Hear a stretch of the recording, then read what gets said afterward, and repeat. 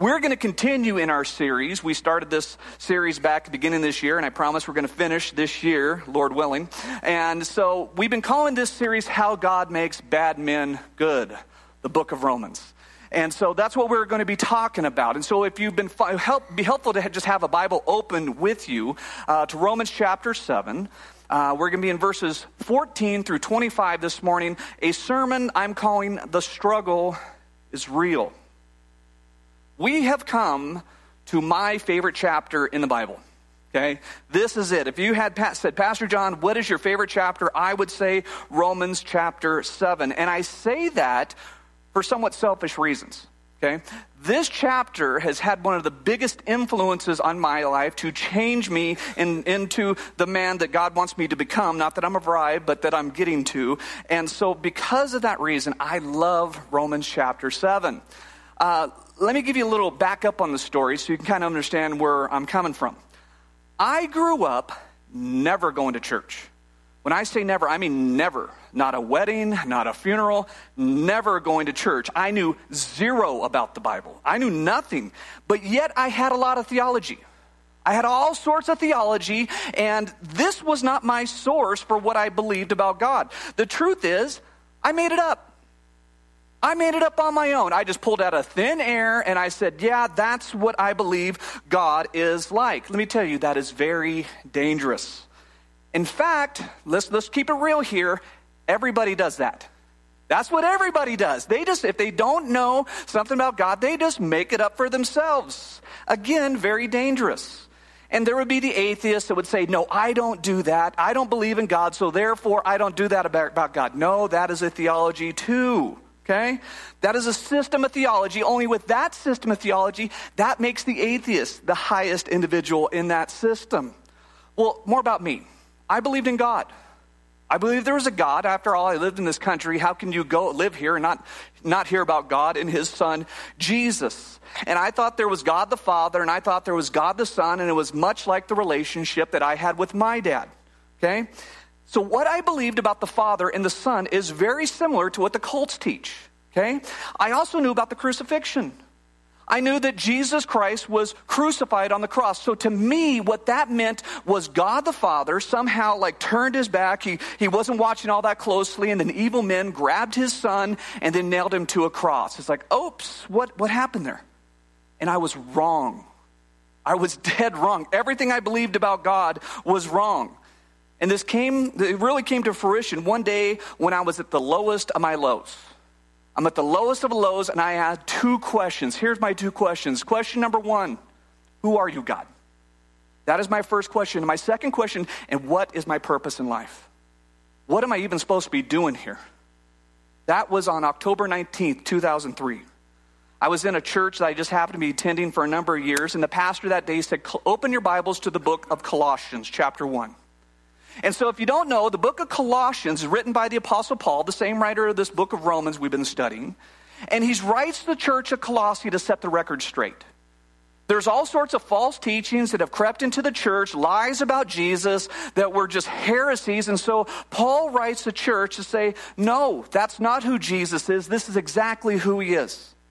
And so with that, let me read the verse that changed my eternal life. Colossians chapter 1, verse 16. It says, for by him. That pronoun him is speaking of Jesus. It could say, for by Jesus all things were created. In heaven and on earth, visible or invisible, whether thrones or dominions, rulers or authorities, all things were created through him, Jesus, and for him, Jesus. So I sat in a church much like you are right now, and I said, wait a minute. That means Jesus is God. That means, and I know about what happened to Jesus, that means God died. Why would God die?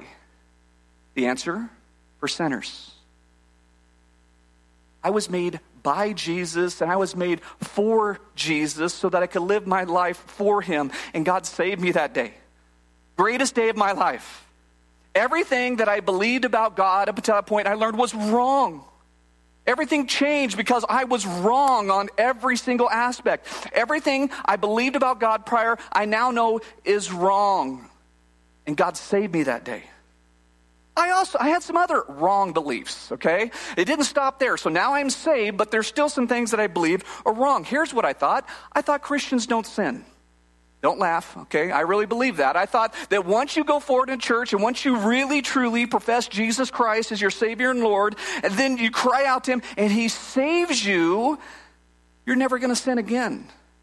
And so now it's only been a matter of hours that I am saved. I've been justified through my faith in Jesus Christ. I recognize, I still want to do those things. I still want to participate in those things that I know is wrong. And so then I thought to myself, well, maybe I'm not saved.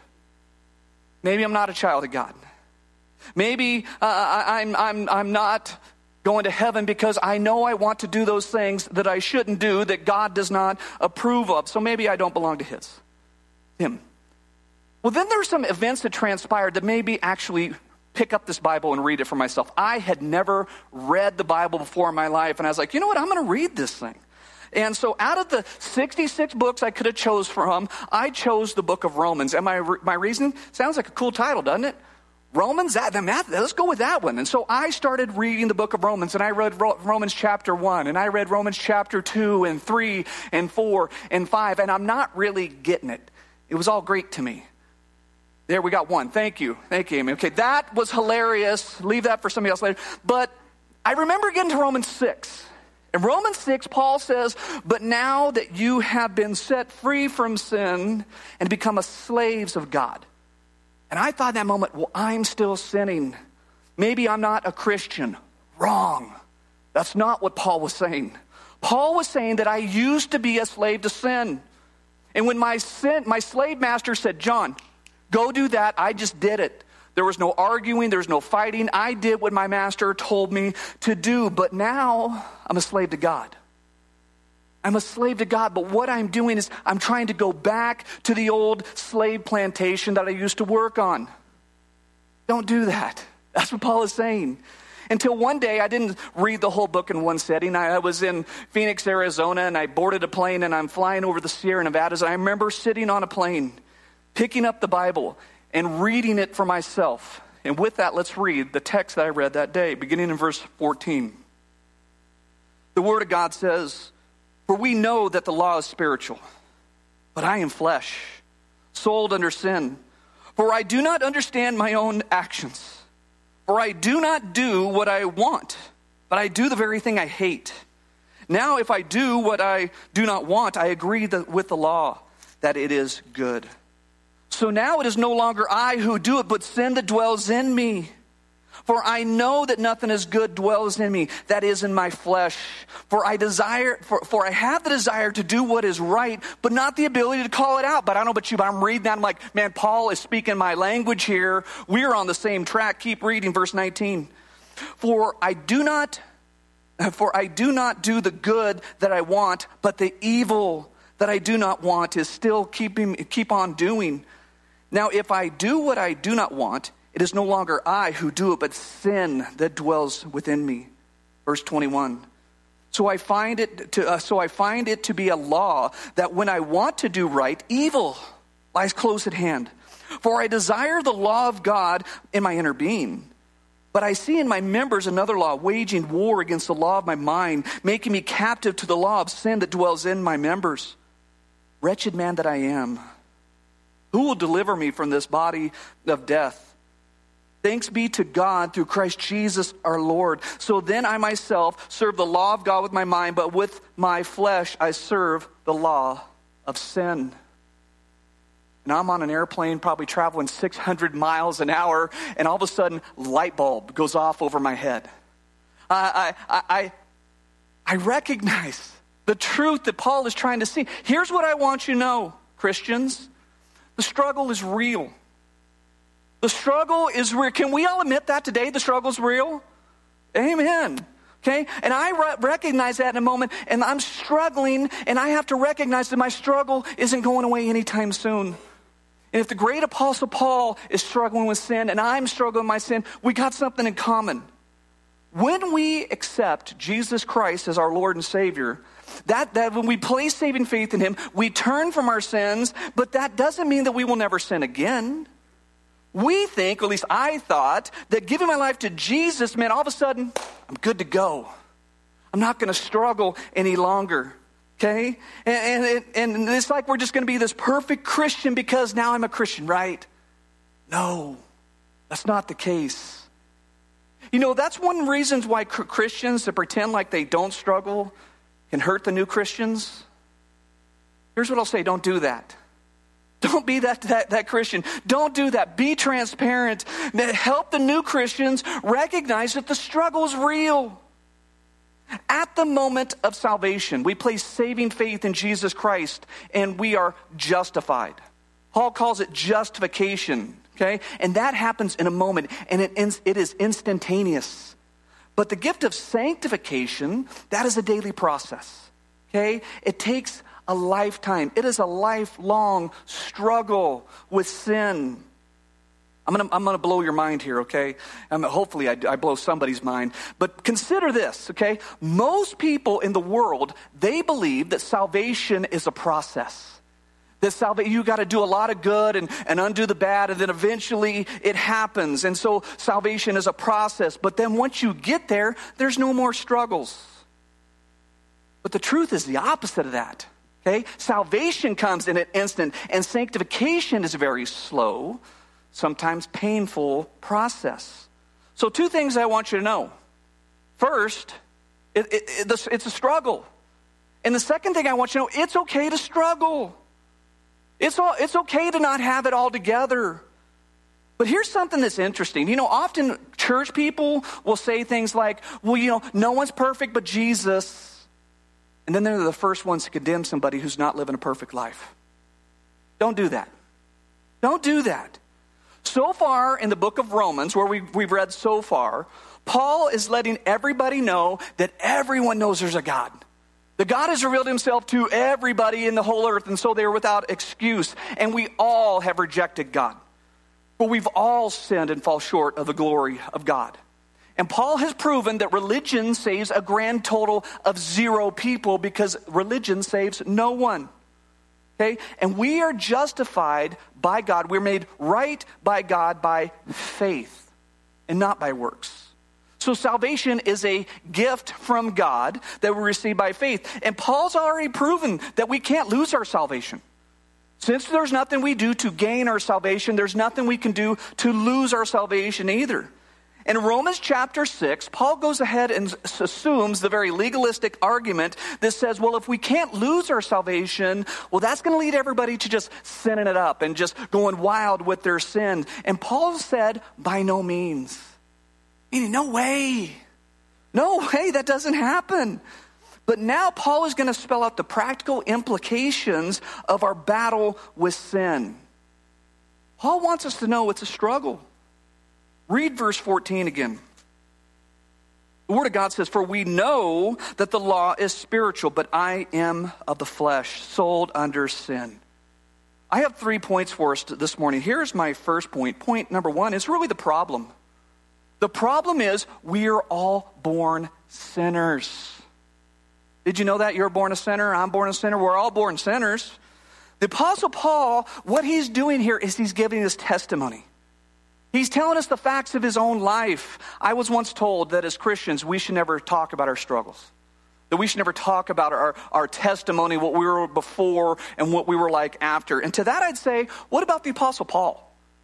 He does that in every single letter, sometimes multiple times. He gives his testimony, and he does that so that we can identify with him. Paul wants us to honestly face the situation that you and I are in and that we are all born sinners.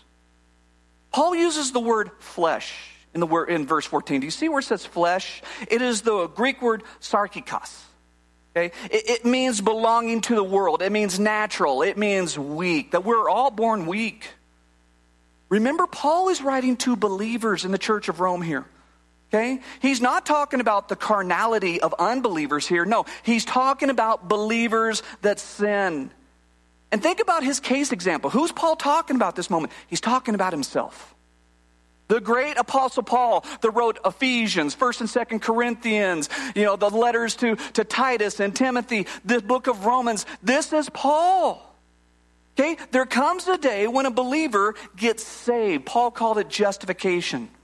And in that moment, we are a new creation in Christ. And we would use terms like they're a baby Christian. Okay? And then you need time to be allowed to grow. Who yells at a baby after 3 weeks when they can't walk? That's ridiculous. I would say we have to allow time for Christians to grow in their faith. But eventually, a Christian needs to grow up. Okay? They need to start walking for themselves. They need to learn to start feeding themselves. They need to start learning the Bible on their own, start feeding themselves. Too many Christians get stuck because they're always looking for someone else to feed them. Don't do that. Just like a small child, they need to start learning to feed themselves eventually in their life. There has to come that time where they begin to do that.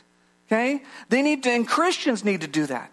They need to start learning to feed themselves. Maybe Christians aren't acting completely childish like sucking their thumbs, but sometimes they're just as selfish as a little child. It shouldn't be that way. There are some believers that find this arrested place of development, okay? This spiritual, they get stuck, if you will. They don't grow up. Sometimes the carnal believer, they become experience-orientated. It's all about the experience you had in church on a certain day, and then you just chase the experience over and over and over again. And so what happens is that leads a believer to be unhappy in one church, and then to another, and then to another, and to another. And that is a very dangerous place to be because it's going to bottom out. What we need to do is we need to start feeding ourselves. Feed yourselves, and then there must come a point where you learn to feed others. Where you're actually teaching somebody else the Bible, okay? And if you do that, if you begin to share the Word of God, start teaching others, what happens is not only does the church become better, but you become a better Christian, okay? So here's what I'll say to if you're not serving somewhere at church, start serving. I'd say youth ministry is always looking for more volunteers. We always need people serving in the church so that the church grows. But maybe you should do that for a selfish reason and anything else because it's going to make you a better Christian. Actually, living your life out for someone else is the meaning of life. That's the reason we're here in the first place. It's not about self-service. It's about serving others.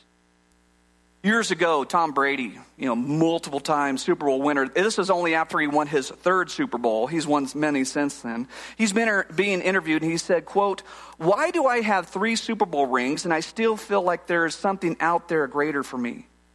I think, God, there must be something more than this." And the person interviewing Tom said, "What's the answer?"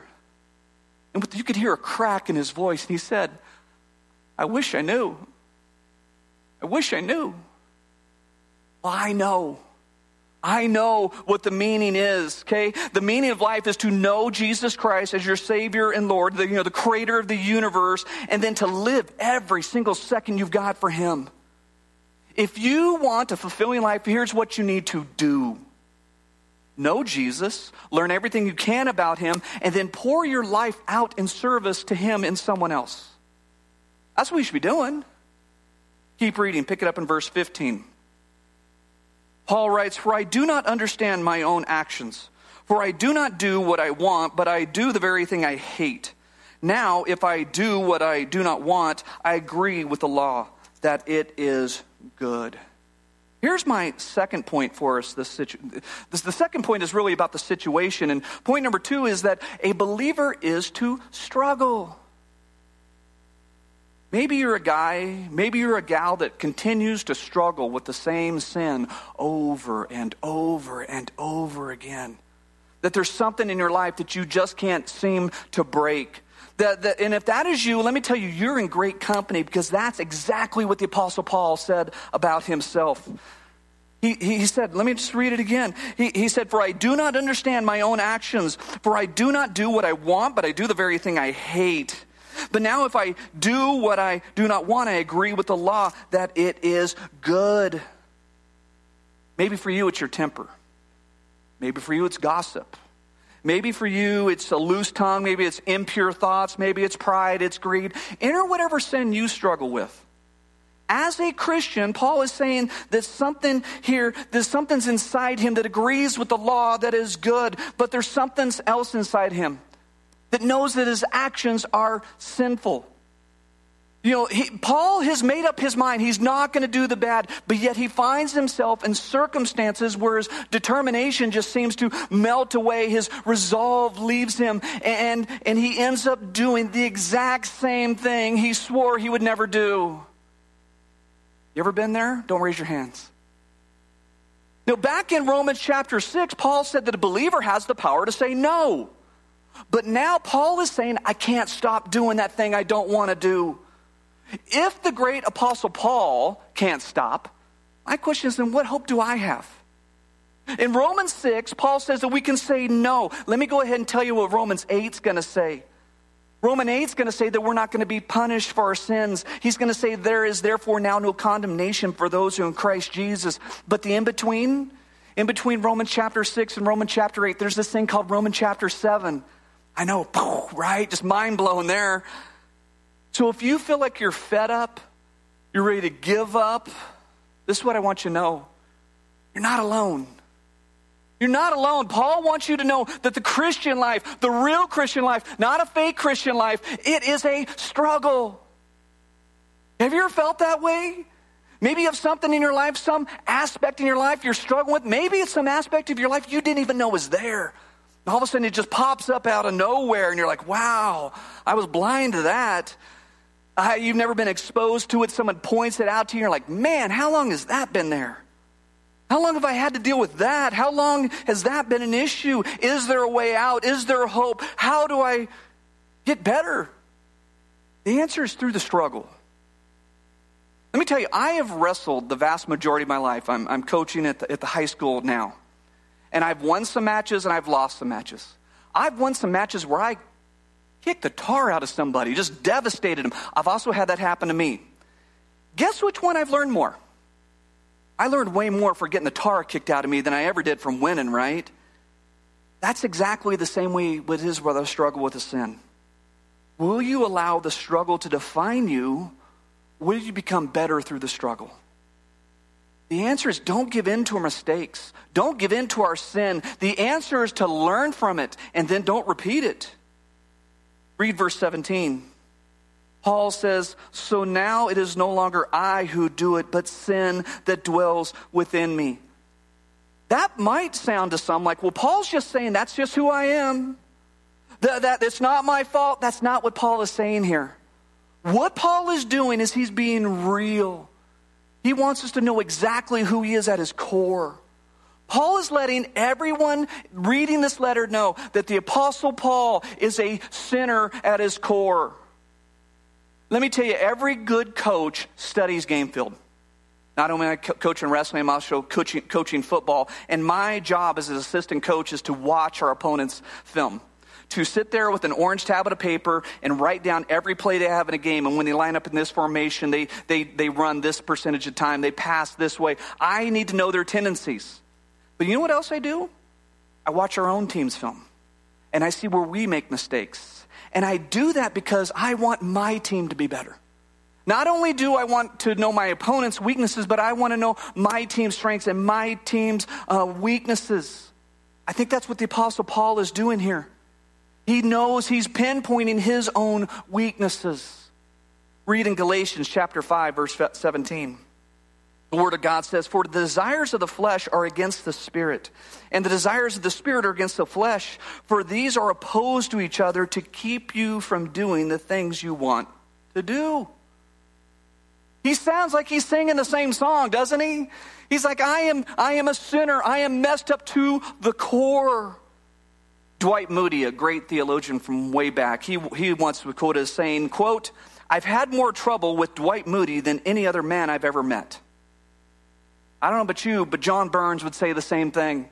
John Burns has had more problems with John Burns than any other man he's ever met. But think about this. The Apostle Paul is speaking about himself. What should we say if we're going to be half as honest as Paul? I mean, think about when the prophet Isaiah, when he came into the very presence of God, he said, woe is me, for I am undone. I am a man of unclean lips. King David, after walking with God for years, he said, I recognize my rebellion and it haunts me day and night. You see, David and Isaiah, they understood that they were sinners to their core. We should do the same. Read in 1 John chapter 1, verse 8. The Apostle John writes, says, if we say we have no sin, we deceive ourselves and the truth is not in us. Here's the truth, church. We all struggle. Or at least we should be. We should be struggling with our sin. And if we're not struggling, then that is the problem. If you're not struggling with your sin, that's because you're just routinely giving in to your sin and you're just going with it. And it shouldn't be that way. Too many Christians are defined, or I'll say, are controlled by their sins. Apostle Paul earlier said, may it never be. You see, the point is that we are powerless. Apart from God, there is nothing that we can do against our sin. It doesn't matter how many New Year's resolutions you make. It doesn't matter how many promises you make. It doesn't matter how many programs you go through. It doesn't matter how much sheer willpower you have, how much you can muster up. You cannot get rid of sin. Granted, you could be a good sinner, but you're still sinning, right? And so if we live our lives like that, what are we going to do as believers when we stand before Jesus? You're going to say, well, I'm a good person, Lord. You know, I went to church, I tithed, I served once a month, I love my family. None of that matters. We are still sinners. We have to recognize that. Let's use that same logic if we were to stand before a judge. We go to court, maybe we're driving down the road, we hit somebody, we kill them, and we stand before the judge. And before the judge delivers a sentence, we say, hold on, judge. Before you bring that gavel down, let me just say, I'm a good guy. I go to church. I tithe. I do all this nice stuff. And you know what the judge is going to say? The judge is going to say, I don't care. You're guilty. And being a good person by the world standard doesn't negate the crimes you committed. You see, this is a vital step the believers must take. If we're ever going to be delivered from the grips of sin, we have to admit that we are sinners at our core. We have to accept that nothing good dwells in us. Go to verse 22. Paul writes, for I delight in the law of God in my inner being. But I see that my members, another law, waging war against the law of my mind, making me captive to the law of sin that dwells in my members. You see, often what people do when we recognize that we're sinners, we got some kind of thing we were struggling with, what they do is they try to battle our sin with the law.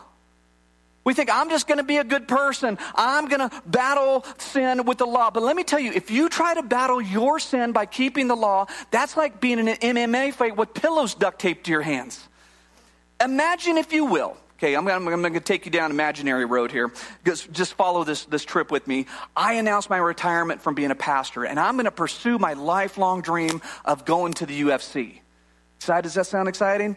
Yeah. So I leave being a pastor, and I get my shot in the UFC. If you don't know what UFC is, that is to professional fighting like the NFL is to football. Okay?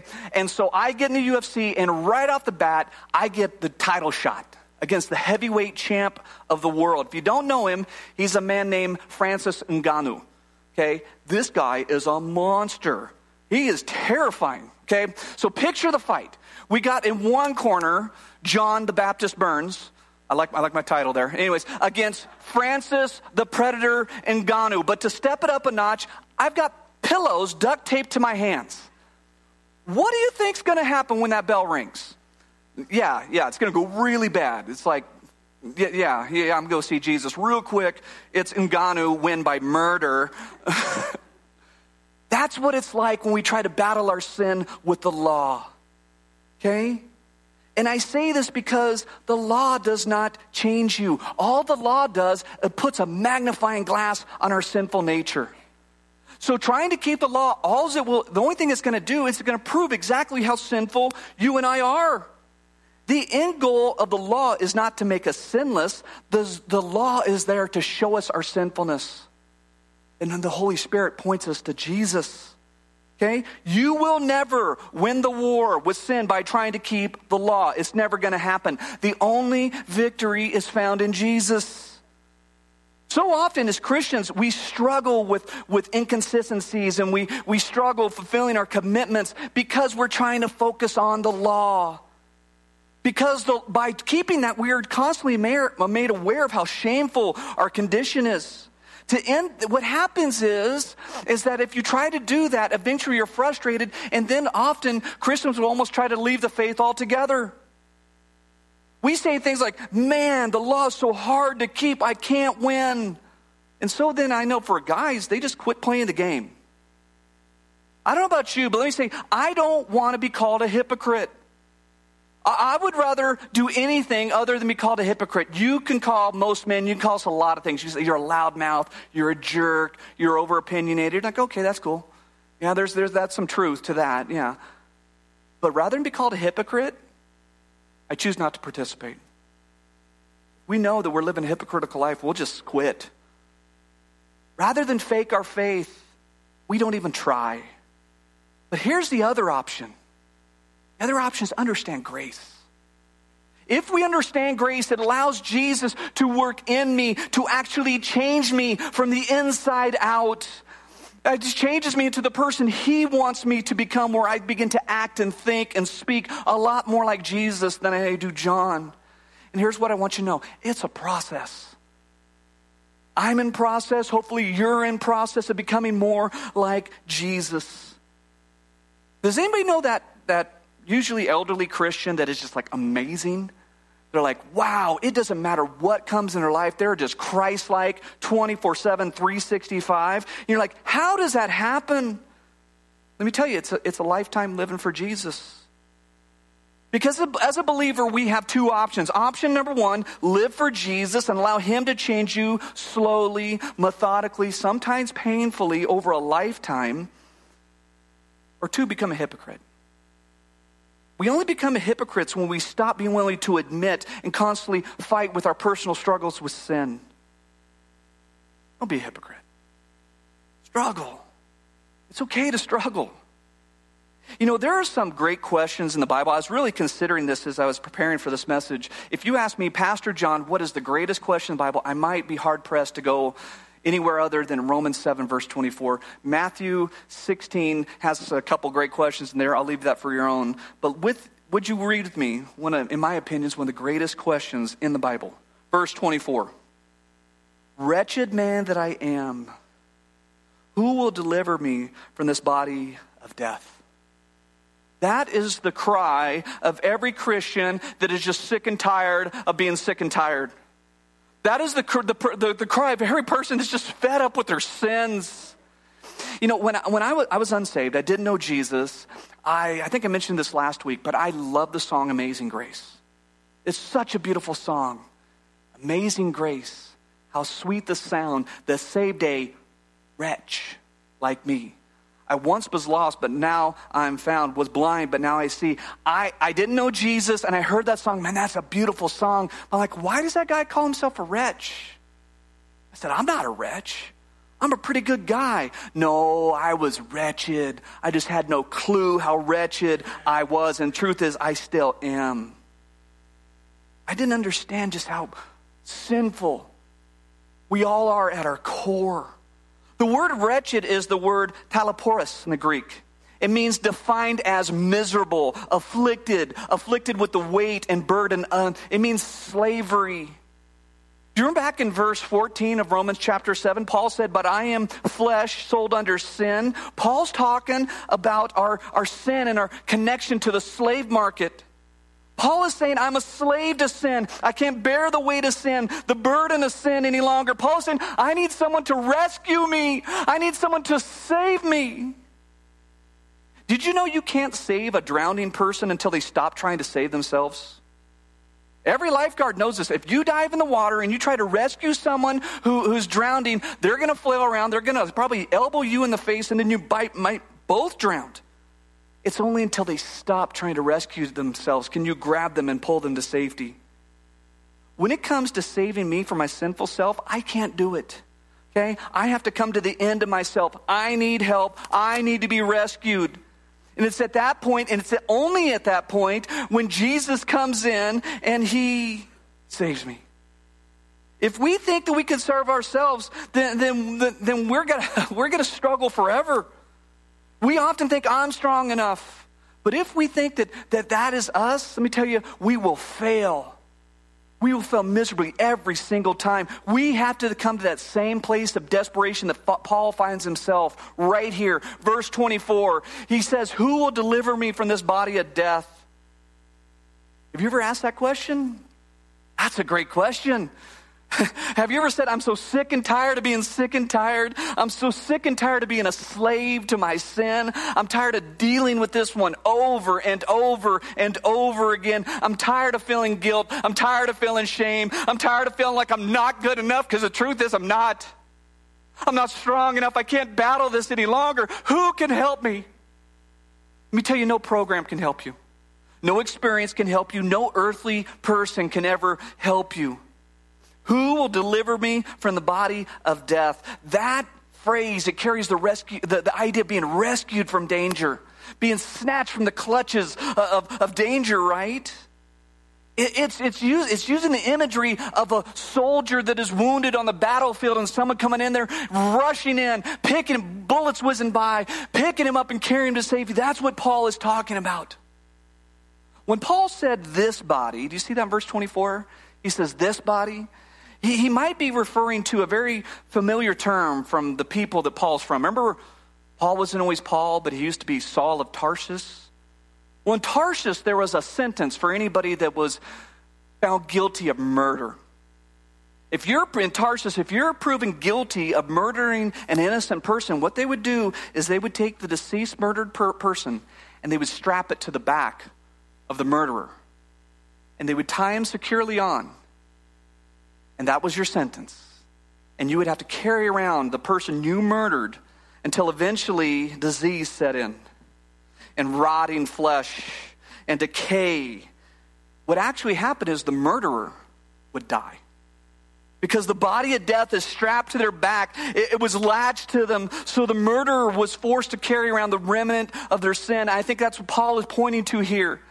I think he's pointing to his old nature, this remnant of who he was, his sin nature. Even though he's supposed to be alive in Christ, right?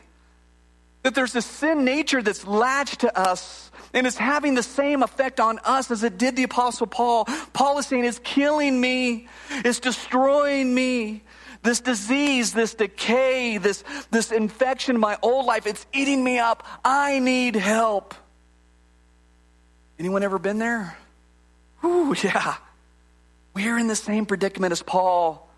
You and I are wounded on the spiritual battlefield, and we can't help ourselves. We have our body of sin strapped to our backs. We can't get away. Who will come in and help us? Who will come in and rescue us? And this is what I want you to know. The struggle is real. And we can't just let our sin disqualify us from the solution. Does anybody want a solution? You're like, please, Pastor John, give me the solution. I can't take this anymore. Well, if you want the solution, here it is. Read verse 25. Paul says, thanks be to God through Jesus Christ our Lord. So then I myself serve the law of God with my mind, but with my flesh I serve the law of sin. Here's my third and final point for us this morning. It's the solution. Jesus is the answer. Not terribly profound, but absolutely true. Jesus is the answer. You know, just as the lost sinner has to look outside themselves to the cross to be cleansed from sin, which we call justification, so the believer has to look outside themselves to that same cross for the power of sanctification. How do you find freedom from sin? How do you experience relief? How do you experience joy? How do you get rid of the guilt and shame that you struggle with day after day after day? How do you get rid of those thoughts that you know you shouldn't be thinking about? How do you get rid of that feeling that you're not good enough, that you're not strong enough? How do you get rid of that I should just quit this altogether? Jesus is the answer. He's always the answer. The gospel isn't only for unbelievers, the gospel is for believers too. Do you want freedom from your sins? The answer is the good news, the gospel. The God-man of the universe robed himself in human flesh, left heaven and came to this earth, and then died on a cross for sinners. In Jesus, we find the power to live a sanctified life, not just cleansing, but also our personal identification. That we're not just sinners, but we're in him, that he saves us. You see, the secret is once we begin to live that life, we're going to find the source power, and it is walking by the Spirit. And we're going to look at this extensively in Romans chapter 8, where it starts to look, this is what it looks like. Every single day, we make a number of choices, right? Practically, think about it. Every day you decide when to get up, and I decide what to wear, and I decide if I'm going to brush my teeth. I decide what to eat. I decide where I'm going to drive. I decide where I'm going to go, right? We make decisions in life. But we also make spiritual choices too. And there's consequences. I decide what to read. I decide who to talk to. I decide what I'm going to say to those people I'm talking to. I decide if I'm going to forgive. I decide if I'm going to harbor bitterness and hold on to it and let it fester. I decide if I'm going to pray for somebody. I also decide if I'm going to gossip about somebody. And I decide if I'm going to obey what God has told us to do, or if we're going to disobey what God has told us to do. But the wonderful thing is the flesh is automatically overpowered when we begin to walk in the Spirit. When we begin to focus on what God has called us to do, that's when we rise to the Spirit's empowered life that God wants for us. And what happens is the mediocrity of carnality that we live in this world just seems to melt away. As a young man growing up, I had to deal with a lot of bullies in my life. You want to know how you defeat a bully? You stomp them out. I know that's not a PC thing to say. All the teachers are like, oh, don't say that. But that's how you do it. Bully comes in your life, you stomp them out till they leave with their tails tucked between their legs, and what happens is they're never coming back. So early in my Christian life, that's exactly what I tried to do with sin. I was like, I'm going to pray, I'm going to read my Bible, I'm going to serve King Jesus, I'm going to sing worship songs at the top of my lungs, and I'm going to do this till this sin bully never comes back. But here's the deal.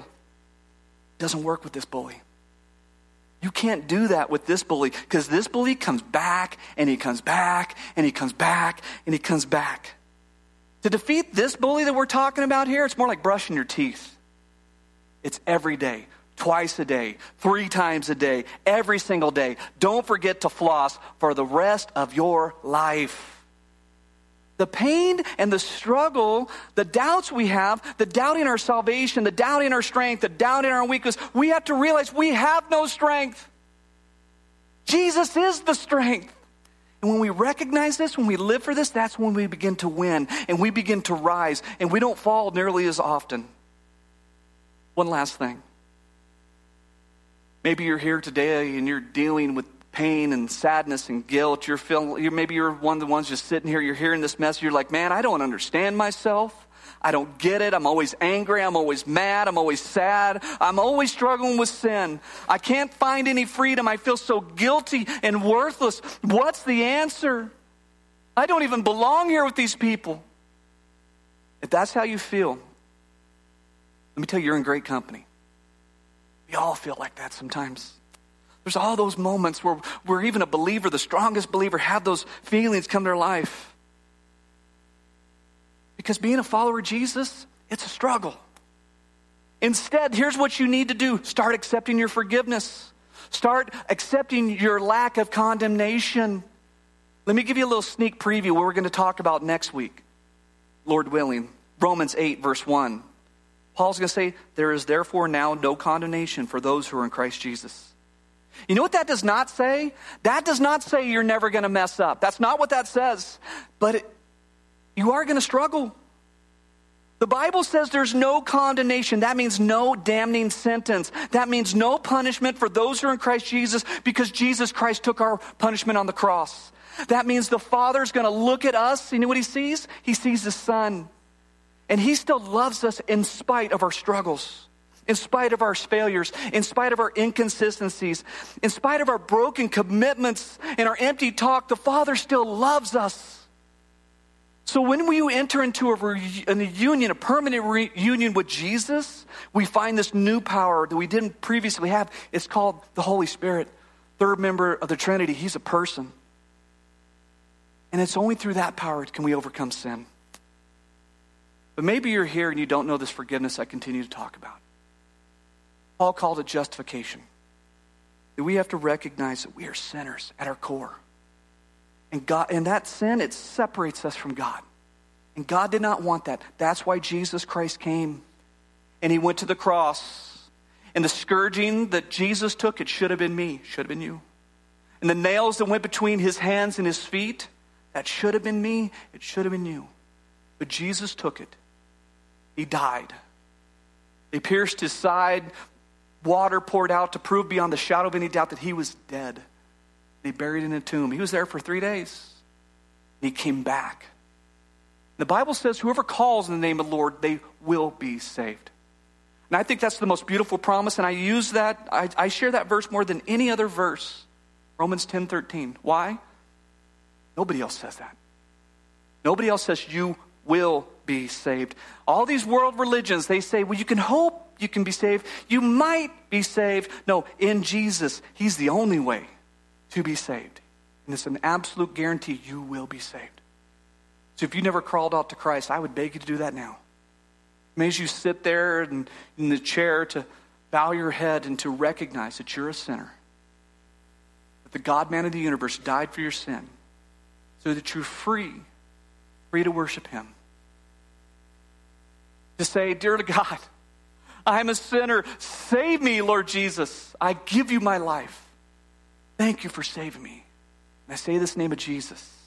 Amen.